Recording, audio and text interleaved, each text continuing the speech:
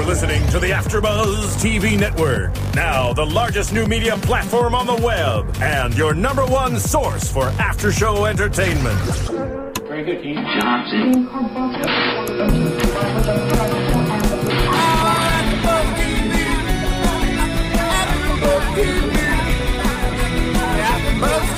From the AfterBuzz Studios in Los Angeles, California, presented by Maria Menounos and Bing.com, and streaming live thanks to Akamai Technologies, this is AfterBuzz TV's Justified After Show. We'll break down tonight's episode and get you all the latest news and gossip. If you'd like to buzz in on tonight's show, you can buzz us at 424-256-1729. That's 424-256-1729. And now, another post-game wrap-up show for your favorite TV show. It's AfterBuzz TV's Justified After Show. Hey, everybody, thank you for joining us. Here we go. This theme music coming in, kicking in. That's right. Tammy's favorite. I do. I make you play it. That's true. Even when we're watching it, when it's recorded, I have to play it. No. Don't fast forward through the theme. No, absolutely. No. Never do that. Anyway, thank you so much for joining us. We are, Bing is for doing, and we are doing another AfterBuzz TV podcast of Justified, Season 3, Episode 12, the penultimate episode. It is. Entitled Coalition. I'm your host, John Comerford. I'm joined in the studio by the lovely and talented Tamara Berg. Hello. And as always, from the big booth, producer extraordinary Phil Svitek. How you doing, Phil? Welcome, John. We have to talk. We have to talk some few business things before we get into the business of the episode, as you will. First, let me just say that last week we talked about having Erica Tazell on with us, and she was all scheduled to be here and was happy to come, and we were happy to have her. Fortunately, she got a gig. She got a job, so she was unable to join us. So we congratulate her. We wish her well on the gig. And she is working today. That's right. So we can't wait to have her back and tell us about the gig, and also come back and tell us about Justified as well. So good luck to her. We'll make it happen another time for her. And now, secondly, what other business did you want to handle, Phil? Well, first off, I also do want to say congratulations. This came in at the 11th hour, you know what I mean? That's just really paints the way it is in the biz. It really is, you know what I mean? I could show you guys the series of emails, and so like last night it came in, and so I was like, I was half bummed, but I was like, you know what, that's great. That's you know, it's just terrific. And that's the spirit of AfterBuzz TV here. We really root for the people of these shows because we're at the end of the day fans. And we hope you guys as fans root for us. Yes. And the way to show that love and appreciation is you rate and comment on iTunes. I know a lot of you guys are, and thank you for those wonderful, wonderful comments. For those of you who haven't, get to that computer. It takes 15 to 30 seconds. If you're a little bit, not as computer savvy, but that's okay. We don't blame you for that. And then, that would be me. But if nothing else, you know what? Get a friend to rate and comment, for you if you're not as technically savvy, because then they'll be like, what am I rating and commenting? Oh, Justified After Show. Maybe I should watch that. That sounds interesting. That's right. So thank you very much for your rate and your comments, and please do so. That really helps us out here. We want to thank you for that. Big show today. We saw a lot coming together because we're coming to the close of the season. All the stories have to meet, and that's what we saw today. This show made me nervous. Well, okay, because there's a lot to make you nervous. We finally learned about Mags' money. Yes. We finally learned what Raylan's going to do about Mags' money. We got to see Boyd and his chess moves, how he sniffs out a trap very well, a trap set by Limehouse of all people. And we got to see Quarles in a kimono getting high with hookers. There's nothing like it. So let's start with that, shall we? Neil McDonough doing and his dance, the dance. Oh, that was amazing. But even before that, so we got to see him lying there naked on the bed, chained to a bed like a junkyard dog. That's right. And but interesting because you made a comment, and I don't know if I can repeat it for you, but it looked like he was. They had him lying in the slot like he was just some stuck pig or something. He did because he just got. He's all white and he's all pink and sort of there are roles and places. We all have them. Everybody has them. But for me, it was just that it was the big old pink body just sitting there. But okay, so. Like maybe he belonged in the slaughterhouse.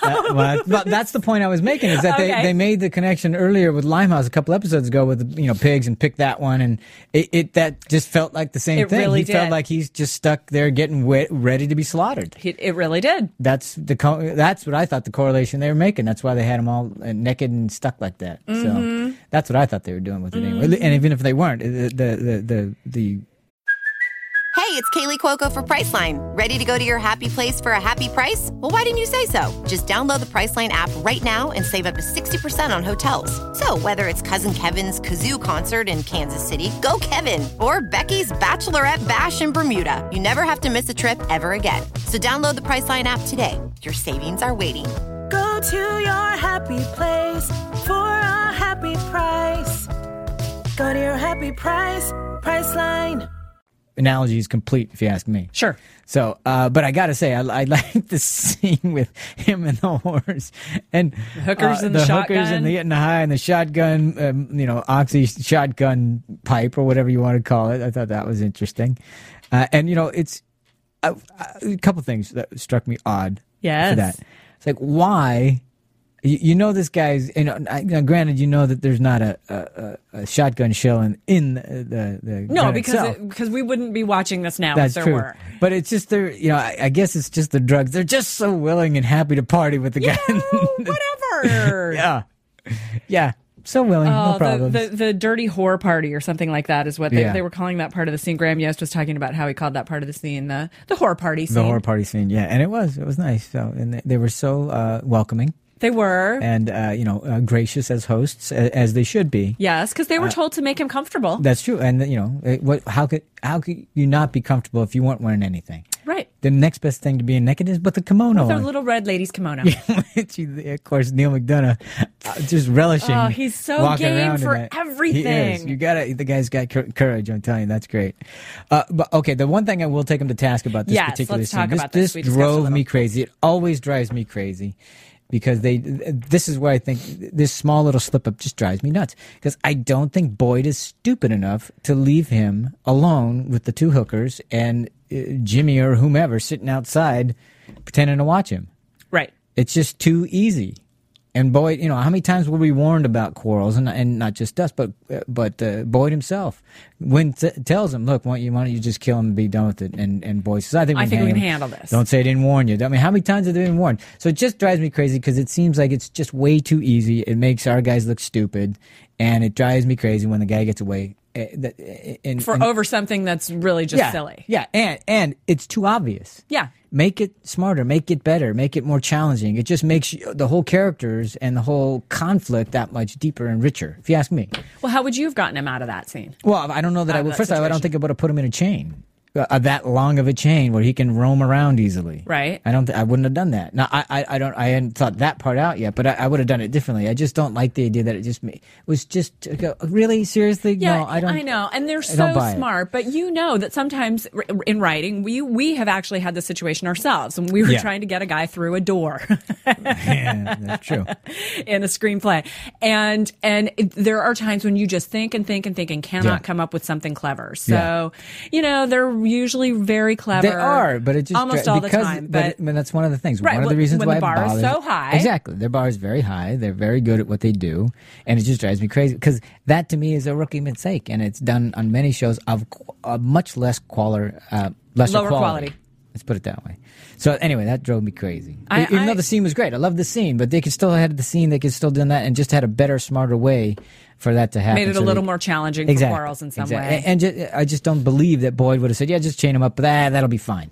But then if he didn't have the long chain, we wouldn't have gotten to see the dance. Well, no, I'm saying you still could have done something like that, but I would. It just didn't reek as true that Boyd would have said, "Okay, fine, yeah, you two girls watch him, and you sit outside and let it all happen." No, you're right. I just don't buy that. You're right. So I agree. And it just drives me crazy.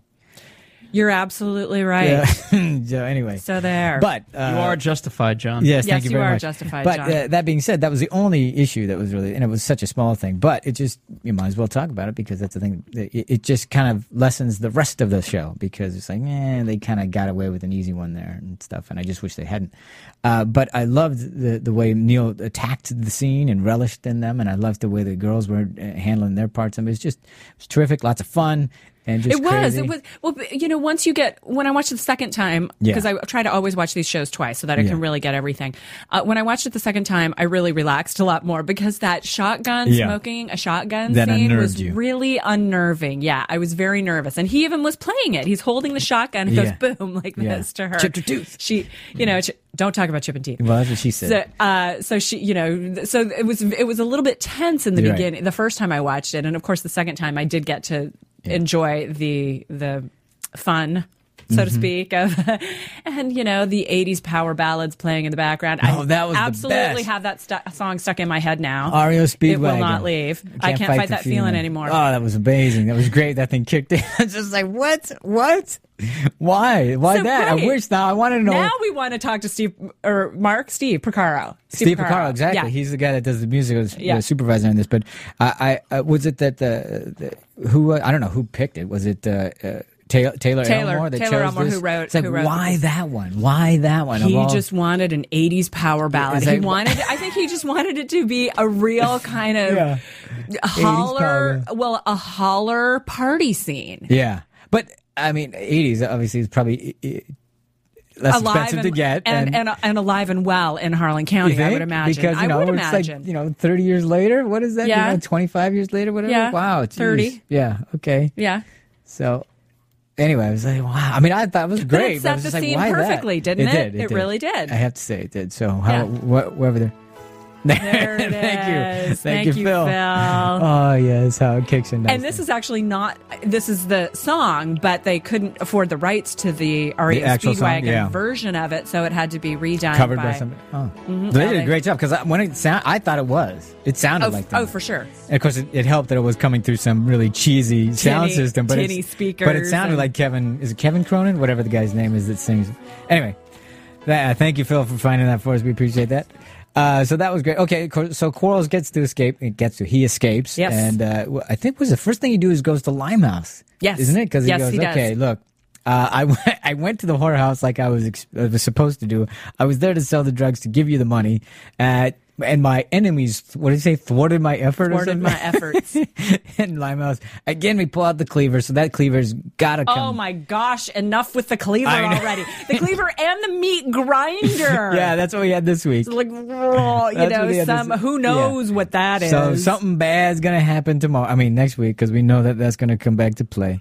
But so now, Limehouse, this is where Limehouse, so now that Quarles is out and away, this is where Limehouse starts to go, okay, And by the way, Quarles back in his perfect suit Oh, with yeah. the vest. Yeah, and he's got all his everything. He's got clothes. it He's looking all good. together, Yeah, yeah. We're pretty sure I don't know, what they do with his pants, because his pants were probably not hung up the way he normally would. Well, yeah. But then he They was weren't looking creased. fine. He Yeah, was he looking was looking fine good. the rest of the episode. But that, Limehouse now, obviously he's been, shall we say, planning the set the trap Yes. with Quarles and Boys. He wants to eliminate the competition to get them basically out of Harlan or out of his way. Out of his way. He's trying to and be- away from nobles more than anything. Not just out of the way in terms of their criminal enterprises, but make sure that none of it comes back to nobles. I think more than anything, his goal, his motivation in life is to keep everybody away to leave Nobles Holler alone.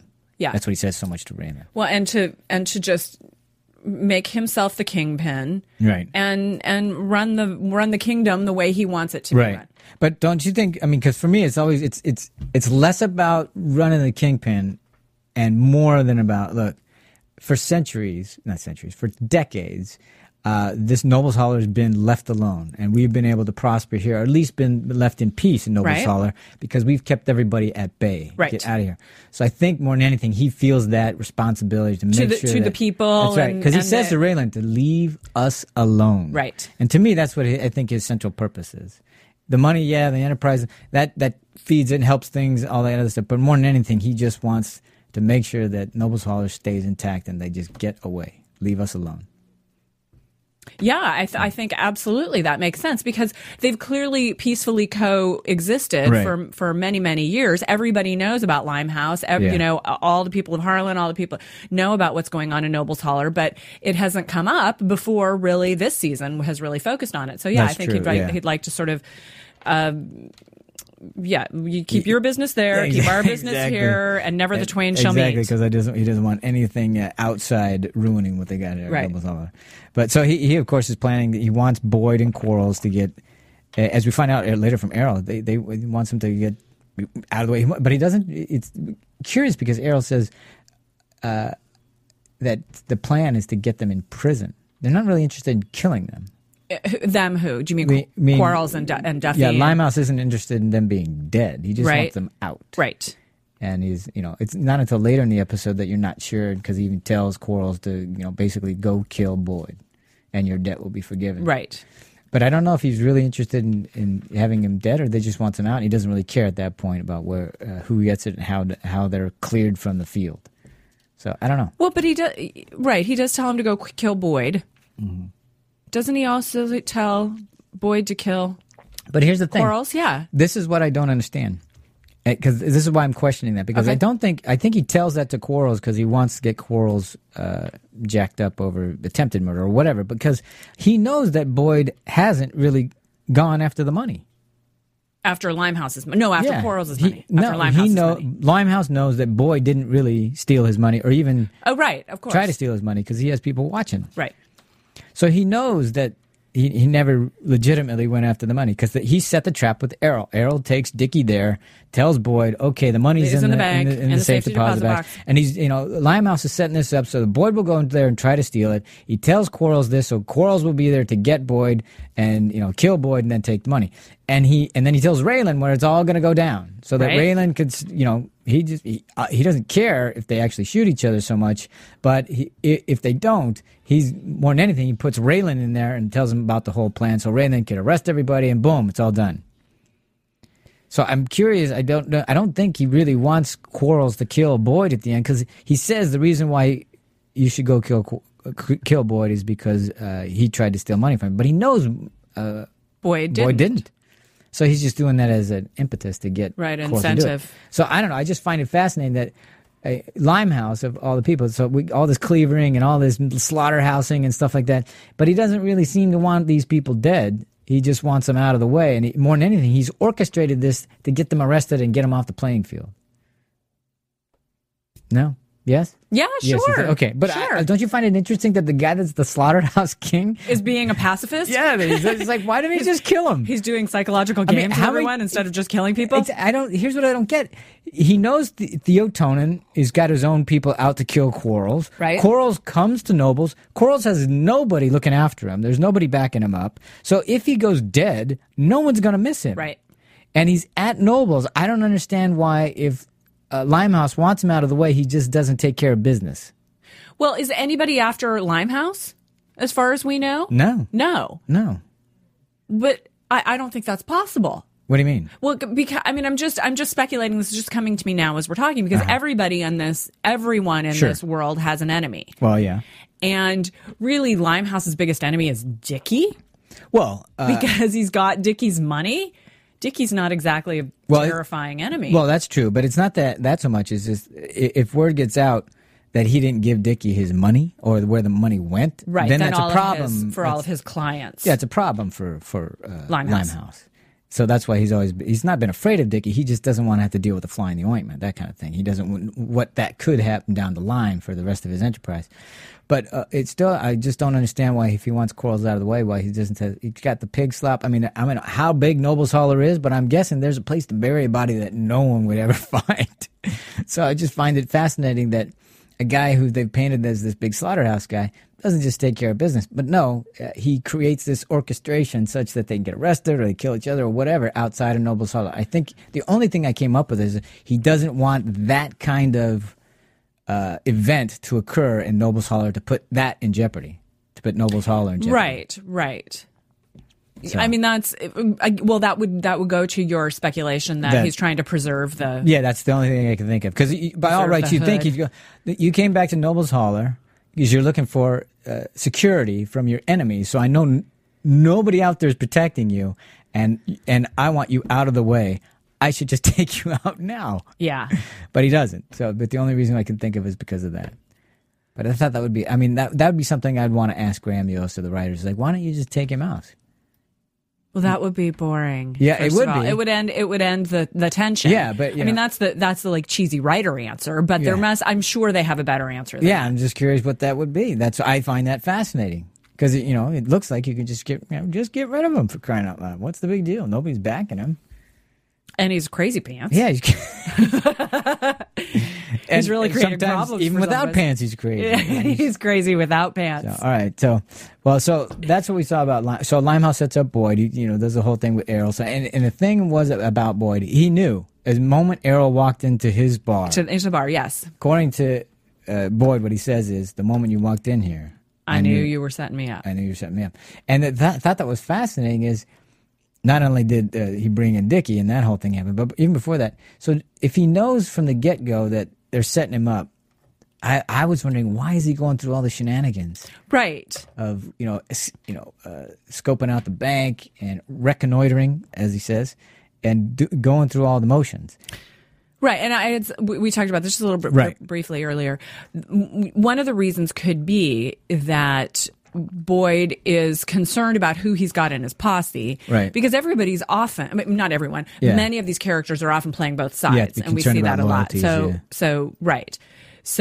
in the beginning, Arlo says to Boyd, "I'm proud of you, son," which would suggest a pretty strong loyalty. But we also know that Arlo's kind of a little off his rocker these days, and maybe that may be part of the part of his thinking is that maybe he doesn't necessarily think that Arlo's going to betray him, but it might be that Arlo is a little bit of a loose cannon, right? Unintentionally, because Arlo's got challenges. So that could be one idea, that he just doesn't know who even these are his closest confidants. Ava obviously is one of them, but he still makes her go to the bank. Yeah, so he sends her on the bank, and he knows that there's a trap there, so he knows he's not really going to go through with it. But it's almost as if he's going through the motions because I thought it's because he probably knows that people are watching him. If he knows that Errol is setting a trap, he knows Limehouse is probably behind it. Yes. So therefore, Limehouse has probably got people watching. And in order to make it look like the trap has been set, he's got to go through the motions. Sure. Send Ava here, what do they call that when you scope out a case? Case, thank you. Case in the joint. Case in the bank. Mm-hmm. So that's what he's doing with Ava. I know that term. Yeah, of course, as you should. Ava and Arlo are case in the bank. So he's going through all these shenanigans to buy time to figure out his play or to get that in motion. Yes. And I just thought, but what was great is, and they've done this a couple times, and I really like the way they do it. You don't know what he's thinking. You don't know. The whole thing with the Sheriff Napier thing, and which was such a the brilliant campaign. It looks like they're campaigning hard. They got the whores out there buying votes of them, so to speak. Yes. And then he gives the sheriff sister a job, and you go, what? Because you think he's going to go there to intimidate her or to intimidate the sheriff or whatever, or injure her or whatever. Exactly. But no, he offers her a job, and the whole reason. And then you find out later the whole reason for the job is because you get the nepotism thing. So he's always playing behind the scenes. You don't know what he's thinking, which I think is great because you find out he does one thing and you go, what the hell? What is that? And it's surprising every time. And then later you go, wow. And he's so far ahead of us because he knows things that we don't know and stuff, which is great. And this one I'm going, okay, so again they did this, and I think it's very effective when you don't know exactly what Boyd's thinking. He plays it close to the vest, and you find out later that all along he knew this was a setup. Well, and one of the reasons why I was thinking perhaps he went forward with the plans, went through the motions, might just be that he's trying to gather more information. Yeah. It could just be that he knows what's going to happen 3 steps down, but he doesn't know what's going to happen 5 steps down. So he's got to take 1 or 2 more steps so that he can figure out what's happening further and further, get Errol hanging around, give me the safety deposit box number, not till I get, that sort of thing. So he just can gather more information. And, it does a pretty good job of, giving us the red herring because, at some point I'm going, I didn't really think he was going to go for the bank. Mm-hmm. Because it was a little too obvious when he was saying things like, I'm going to make a big explosion over here so that when people go over there, I'm going to go over here. And then somebody else calls the same thing. It's like, okay, that's his M.O. Right. So he's not the kind of guy that, he seems too smart so far. He's been too smart to, do the same thing. To be predictive. Exactly. So he's not. But then again, I'm going, it's $3.2 million. They did a really good job of making us think that he was going to. So it worked on a couple of levels there, because we Right. still didn't know what Boyd was doing, but it also, as a viewer, you're going, well, shoot, maybe they are going to hit the bank. I mean, that's what they Right. do, right? Right. He's well, done and it it's before. and right, and this is the bank that has been robbed many times. It's well known in the county as being Exactly. the very robbable Which- bank. Yeah, which makes you go, well, no, Well, why would he have his money there if he hang knew it was a on. robbable bank? So Yeah. the whole thing was like, damn, I There's thought something going on here. We don't know what it is. exactly, and it was like, It's frustrating us a little bit. a little bit, and I was trying to figure it all out. So that was successful because it kept us guessing, which was great. I liked that part of it. And I got to think, geez, if I was Errol, and you know that you're going in there to set a trap and everything but 3 steps back. I mean, when he pitched the idea to Dickie, the whole idea that I know where that money is and everything. We were talking about that scene. We're going, well, they did a good job of making it look like these guys are. Dickie and Errol have got some sort of bond because they're both wanting to step Right. up, and they both are behind people that don't want them to step up or Right. don't want to come, get get to too the top. powerful and- Exactly, and so way back then he's playing it. So and I'm going, geez, when Boyd pulls out those guns and aims it at you, and he knows it's like. Oh, shoot. Did they have that in the plan? Okay, now, Limehouse says, now, Errol, when Boyd puts the guns on you, this is what you're going to say. I mean, how much of that do they have planned out? And I still wasn't sure when Errol took, let's put it when Dickie got the drop on Johnny and kidnapped Errol. Uh-huh. So, okay, where's the money? I wasn't sure if that was part of the plan or if it was a backup, because it seemed like that Limehouse was watching, Sure. having Errol watched. Right. So I think Errol was stalling, because it took them forever to get to Loretta's. Yes. It was dark by the time they got exactly. there. Yes. So he was stalling so Limehouse could get there ahead of him and get that plan going, because obviously Limehouse had people watching. Right. So it was like, even though they might not have had it planned out, Errol probably knew he was being watched and that Limehouse was taking care of things. He gave him enough time to get his ducks in a row to make sure that he didn't get the money from Loretta. Oops, I just gave away where the money was. So that's where the money was all this time. That was a spoiler alert, I should say. Well, we're but you've already figuring seen people it, have so, seen the yeah. episode, yes, by the time they land. So did you have any idea that Mags' money would be with Loretta? No, I mean, I didn't. Other than we heard that Loretta was going to come back. Right. And she was such a wonderful, sympathetic character in season 2, also near the end of season 1. Right. And I couldn't really quite figure out why she would come back. So that, there was that. That was one of the possibilities, but that didn't occur to me. Well, it was interesting because I didn't know. I mean, when they posed the question, that it was in episode 2 this season when Loretta was there and Raylan came to her and said, "Hey, do you know where the money is, or do you know, not do you have it, but where is it?" Mm-hmm. Kind of like, wow, that was interesting. Right. Because why would she know that? But then if you remember back to season 2 and the way Mags adopted her effectively, really, that was the only, bright spot in her life in terms of, Mags, her life being so dark and, at that point she had been so corrupted by everything that was the only thing that had any kind of light and joy and love in her life. Let's just have a little moment for Margot Martindale man. how sad we are that Mags died, because I was just envisioning that the scenes where do you remember the scene where she was brushing Loretta's hair and putting the combs or the pins or whatever it was in her and really treating her like her daughter, and it was that very creepy sort of. Because she killed her dad and then adopted her, so it was creepy. Yeah, it was very creepy. But it's also quite tender. It was. And so it's weird. I really miss Mags. Yeah, I really miss her a lot. She was so good on the show. So I didn't know. I mean, I had no idea that it would end up with her. I just figured Mags had somehow would have done something to make sure that Loretta was be always taken care of. But I didn't know it would have been all of it. Giving it to her. Yeah, it's like shocking. Well, and how does a 14-year-old girl handle that? She's living in a foster. Most girls can't handle it. So she's a 14-year-old girl living in a foster home with a family. Right. There's at least one other child there because they're baby and things. she's having to take care of them. Right. Yeah, because she's the oldest. So how does that? I mean, she's clearly very smart, and she's very savvy, worldly, even at 14. We found out in our research that she's not going to come back next episode, and we don't know. No. And I'm talking about Loretta is not going to come back next episode. The whole money storyline is done. It has been resolved now. She is not going to buy a Lexus, and she's not going to have Van Halen sing at her birthday party. Okay, but wasn't that great? First of all, I thought it was great that Mag set it up with Limehouse, like, okay, when I go, all the money's going to her. Uh-huh. So, and Limehouse honored that agreement. Yep. So, there is this honor among thieves, all that kind of stuff that's going on. But the thought that the part that I loved about this was when Raylan, at the end of the episode, near the end of this episode, when after he's taking care of the business with Dickie, which we'll get to in a second, and he's talking to Loretta about the money in the station. Yeah, and he's basically saying without saying that I know you have all the money, and I know Mags left it too, and all this other stuff, and I made an agreement with Limehouse to honor Mags's agreement. Yes, to honor her. But if I ever find out you've done whatever the things that you just said about having Van Halen. If I see a brand new Lexus in your driveway, or if I ever hear about Van Halen playing at your birthday party, I will come after you.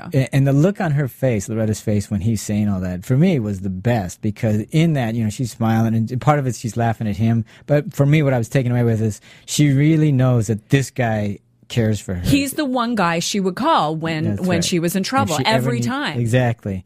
And then at least somebody in this world now, a decent human being, knows I'm there and I matter to him. And it's going to help her keep her secret. Exactly. So I thought that was great. That talk about landing it. I mean, that look from her landed that all that stuff was there, that even though she's a smart ass. She is a smart ass. Especially to Raylan, which is great. But she also knows that he's doing a huge solid. And it's not so much about the money. But she knows that this guy cares for her and that he's trying to do right. Yeah. For her. Yeah. Because she hasn't gotten anything in the life. She's had such a horrible life. She had a terrible life. Yeah. So I just thought that look alone was like, I love that look. It was amazing. That was great. Anyway. So the money, all Mags' money went to Loretta. All this time, practically the whole season has all been about Mags' money. And here it is. Let's get it. Who's got it? Where can we find it? How can we steal it? All this kind of, and we've never known. It's always been with Loretta the whole time. Yeah. I don't know how a 14-year-old carries around that kind of money, or where does she have it? Is it in her duffel bag? What the hell? Maybe. Because they had it in the cooler that they gave Dickie. Yes. Was it in it? How did she get it? So that's what I want to know. Is, does she have it stuffed in a bunch of animals? Right. So, I don't know. We won't. We probably never will. We can make up something about it. But that's where it went. And so, what do we think of Raylan's decision to just let it live with her? There, no harm, no foul. And that's what I think. Well, they did a good job with his rationalization. Like, we know it's ill-gotten money, but we have no idea who to get it back to, or how to get it back to him. We don't. It'll sit here in a locker as we go through years of litigation. Right. So, man, he's just. We know what happens with money in lockers. It gets stolen out of it, and then they end up going to Mexico. Yeah. So he just lets it go. Yeah, it's sort of. That's part of his unwritten code. Right. So. Right. That's a little slippery. And it's a little gray area, but we're going to let him have it. Yeah, because he's Raylan. Yeah. And he's hot. Okay, let's move on. All right, well, the other thing is, the whole thing of, last week, was it last week when Raylan had to go to court and try to put Dickie back in prison, the whole thing? I think it was 2 weeks ago. 2 weeks ago? Yeah. Okay, probably you're right, 2 weeks ago. And he finds, screw it, let him out. I'll just put him back in there anyway. Mm-hmm. So this whole time, I love the scene with Limehouse, the first time he goes there. And Limehouse, of course, is chopping up meat or whatever the hell he's doing. And I love Raylan's little line about talking about the Wizard of Oz. Oh, you never seen the Wizard of Oz? Turns out the guy behind the curtains, what was he called him? Big Pussy or something? Yeah, Big Pussy. That's what he calls him. How you doing, Limehouse? It's like, whoa. He's got his hackles up. Exactly. I'm going, that's great. And Limehouse is like, okay, this is how we're going to do it. Oh, is this how it's going to go? And then it was like, wow, because before that, Raylan hasn't gotten, last time he talked to Limehouse, he says, I'm either going to put Quarles in prison or put him in the ground and you're going to help. Right. And, Limehouse wasn't going to help him at all. Right. Wasn't interested in the time. But now Limehouse is setting this whole thing up. And that's where Limehouse tells him the whole plan. But for me, it was great. That little scene there between the two, that's some great stuff happening. This big guy behind the curtain's a big pussy. No one's called Limehouse that. What? Are you kidding? Not with that meat cleaver in his hand. Exactly. Yeah, man, that shows some cojones going up to Nobles and, calling the guy out. I mean, Raylan is nothing but, if not, courageous and ballsy. Crazy. He's very sure of himself. He's rarely surprised. Yeah. And when he is, he laughs about it. So we do too, because we feel secure in everything Raylan does, pretty much. Yeah. And just speaking to that, just really quickly, we've talked a lot about this whole season, Raylan starting to lose it. Yeah. He seems very in control, especially this episode. Yeah. there's the whole Winona thing, and of course I think this will all change next episode, which is the finale, and we will talk about our predictions for that. But he seems back to our old Raylan, very in control, knows what he's doing. He's not running from the law. He's not dealing with any issues himself, because he's going to break my heart. No. Okay. Did you notice there are no women? dames? No dames clouding his judgment. No chickadees at all this episode. Right. Because why? Now he's all business. Why, Phil? Do you know why it is what it is that John's talking about? You can't put a price on good pussy. Oh well, that's actually not what I was asking. But that's an interesting. What? Where the hell is that from, Phil? Archer, another FX show. Okay. Wow. All right. No, what I was going to say is John's trademark Dames line. is trouble. Dames is trouble. No women clouding his judgment this month. So he's all business. He's taking care of business. So they had to get now. The other thing that I think that was really interesting. This is finally when he gets to Limehouse. Look, because Limehouse says, "I just want people to leave us alone." Right. And Raylan says, "No, until I get what I want, I'm going to have federal troops in here every day, all in your business, exactly every day, all day, until I get what I want." Rooting around in the pig pen. That's it. And it's like that is the last thing Limehouse wants. That's right. So it's like, okay, finally pulled the trump card. There it is. So that's how, and I think that's the only reason why Limehouse is fine. That's all right. Now I'll do that, but I've got to figure out how to do it so I get what I want. So they make the deal. Yeah. You get Dickie and all that other stuff, and Limehouse gets exactly what he wants. He's clearing the road. He's getting people away from him, and of course, Raylan figures out where the money is. And that's so. Can we talk about that last scene about the Dickie and Raylan scene? Yeah. Yeah, why don't you jump right in? Well, I wanted to actually talk about the imagery in this, literally the images in this episode. But you talk about it because you were the one that pointed it out. Well, the first shot was just terrific. We have the whole thing with Errol being kidnapped and taken up there, and then Errol Dickie puts him in the trunk. So the first shot when he gets into the house is great. It's Dickie coming into the house, and you see a hand turn on the light, and in the foreground the hand is turning on the lamp, and in the background you see Dickie at the doorway, and he looks. And then the camera just moves ever so slightly, pans to the right, and boom, you see the Stetson, and oh, it's Raylan. And then when you turn around to the front shot, you see the gun. So he's been there the whole time waiting for him. And it's just a great shot. Oh, so easily and so well crafted. I know it's a simple shot, but it's just so much information in one little shot. And all you've done is pan to the right. Yeah. Because Dickie's expression, the hat, it's like, oh. That's the show. Yeah, it's the artistry of the show. And then the next one we see, just a few seconds later, is this one right here. We replicate this whole PR scene. The thing that's been all over the bus ads for months this season. With Raylan leaning back in his chair, aiming a gun. Looking like the Wild West. Exactly. And they, it's like, oh, now, here's the thing. I'm wondering, these guys are sharp. They're always thinking of these things.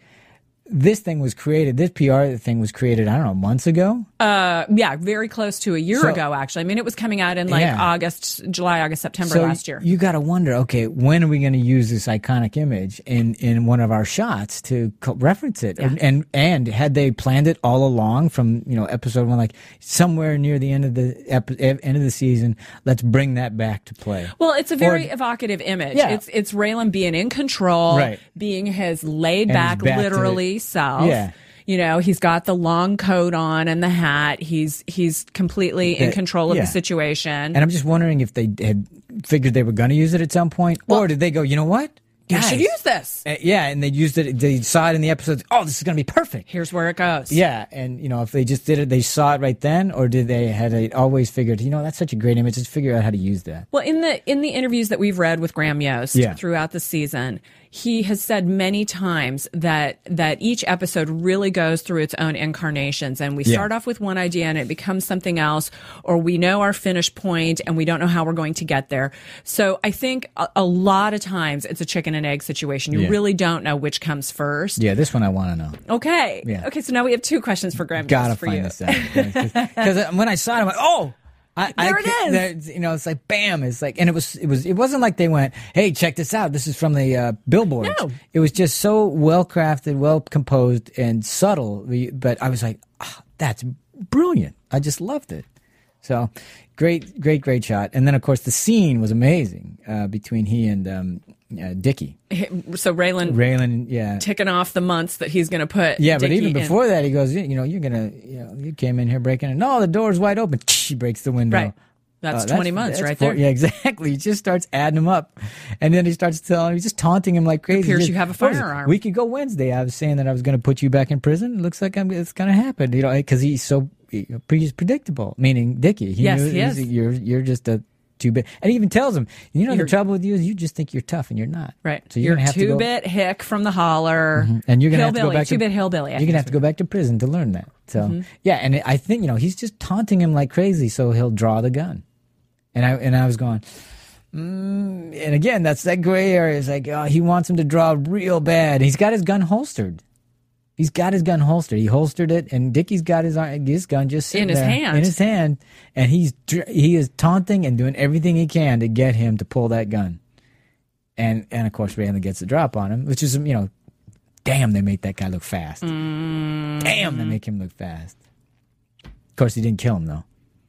So, which means we'll see him. We're not going to see him tomorrow, next week, but we will see him next season. Yeah, for sure, we'll see him next season. And then again, another great piece of camera where, boom, they shoot him. Boom, Dickie's on the ground. They show Dickie on the ground, and they pan up, and who do they see? Just sitting there, almost in the exact same position that Raylan was in a few seconds ago, leaning back in a chair. Mr. Limehouse. Yeah, Mr. Limehouse. He goes, I really do appreciate the call. So we know that Limehouse had the whole thing. Here's where it's all going to go down. Limehouse setting everything up again. Yeah. Again, it's just really just an economy of visuals. Yeah. To tell the story without having to say too much, and done very well, if you ask me. And just to go back, because there were a couple of the other image thing, the hooker party, the happy whore party. The happy whore party was really interesting visually. The girls in their little outfits and underwears, whatever the hell they were, and the red kimono and the way the lighting was in there was very interesting. Because there was sort of a very slight little bit of smoke on occasion coming through, and just well shot and well crafted, as everything in the show is. Yeah, so. I liked it. Lots of fun on this one. I liked it. Not a good thing. So after this happens, they all head to Boyd's bar. Yes. And because Limehouse sends Quarles to there. But isn't it great when he's getting the phone? He's like, now he's not popping pills. He's not chewing on them like they're chiclets. He's been smoking like crazy all this episode. And he's smoking it in Wynn's RV. And he's just a mess. And then he's snorting in the car outside Boyd's. He is just a hopped up mess. So, and just waiting. And this is where we have the big showdown between Boyd and Quarles. Quarles is there to kill him. And he does the classic, I got my arms up, and I'm not, and you can see I'm not. I am unarmed. And Boyd said, well, you can see I am. And then Boyd's smart enough to hear the telephone, or the detonator, I guess is the way we're saying it. Again, Boyd being smart. Yeah, and just sneaking away. Now, and you were wondering why he just didn't blow up Quarles ahead of time. And I forgot that part. That they were trying to get Quarles to do the dirty work for. But I was wondering. Everybody. But even still, we had just enough. He calls and just enough time for them to have a little bit of a moment between them before the bomb goes off. And I thought for sure Quarles. How did Quarles survive that? Well, because he was far enough away. Yeah, but Boyd gets thrown to the railing and gets knocked out, and he's farther away. You know how they often talk about in drunk driving collisions? Okay. Drunk driving collisions, the sober person often gets terribly injured or killed, and the drunk is jelly, so the drunk often survives. Okay, so that's my theory with that. He's all hopped up on I'm going to give that one to you. I think that's fine. He's just jelly, and that's why he survives. That's my thought. All right, that's good. Okay, but it sets up the horrible ending because Trooper Tom comes in to make the arrest. Trooper Tom. And damn. And I was like, oh, no. And I said, when the first time I saw it, I said, oh, Quarles is dead. And I'm like, no, they can't kill Quarles because Raylan has to have that. And sure enough, he didn't because Quarles got the drop on Trooper Tom. The actor, Peter Murnick, says, it's just a flesh wound. It's just a bandage. He'll be fine. Now, that's not a spoiler because we don't know. We absolutely don't know what's going to happen. But Graham Yost said that we will find out what happened to Trooper Tom in the beginning of the next episode. I really hope he's not dead. Me too. I like Trooper Tom. But you have to say, you know, earlier in the show, he said, boy, this better be good because if I'm missing my kid's t-ball game for nothing. Yeah. So that's the that is the kiss of death. I know. Talk about your girl, look at the picture of her, talk about your kids. Yeah, that's like, does not talk well. about why you have what you have to live for. You are surely dead later. It always happens. Never have said that. Oh, yeah. That was it. It sealed his fate right then. It did. All right. Well, on that note, I think we wrapped everything. We'll come back with predictions. I think. Is there anything else you want to cover? No. All right. Well, okay. Well, Phil, if you would kindly please take us to our break. Hi. I was once like you, a lazy, angry loner whose only joy was watching TV and surfing the net. And, like you, after I'd see one of my favorite TV shows, I'd be so excited and have so many questions that I'd actually have to talk to my douchebag coworkers about it at the water cooler. Then I discovered AfterBuzzTV.com. AfterBuzz TV produces after-show webcasts and podcasts for TV series of all kinds, like post-game wrap-up shows for all your favorite TV shows. AfterBuzz TV hosts are industry insiders who break down episodes of shows, take calls from fans, and interview cast and crew from each series, with over 60 different after-shows, from Boardwalk Empire to American Idol to Vampire Diaries to Real Housewives, and more.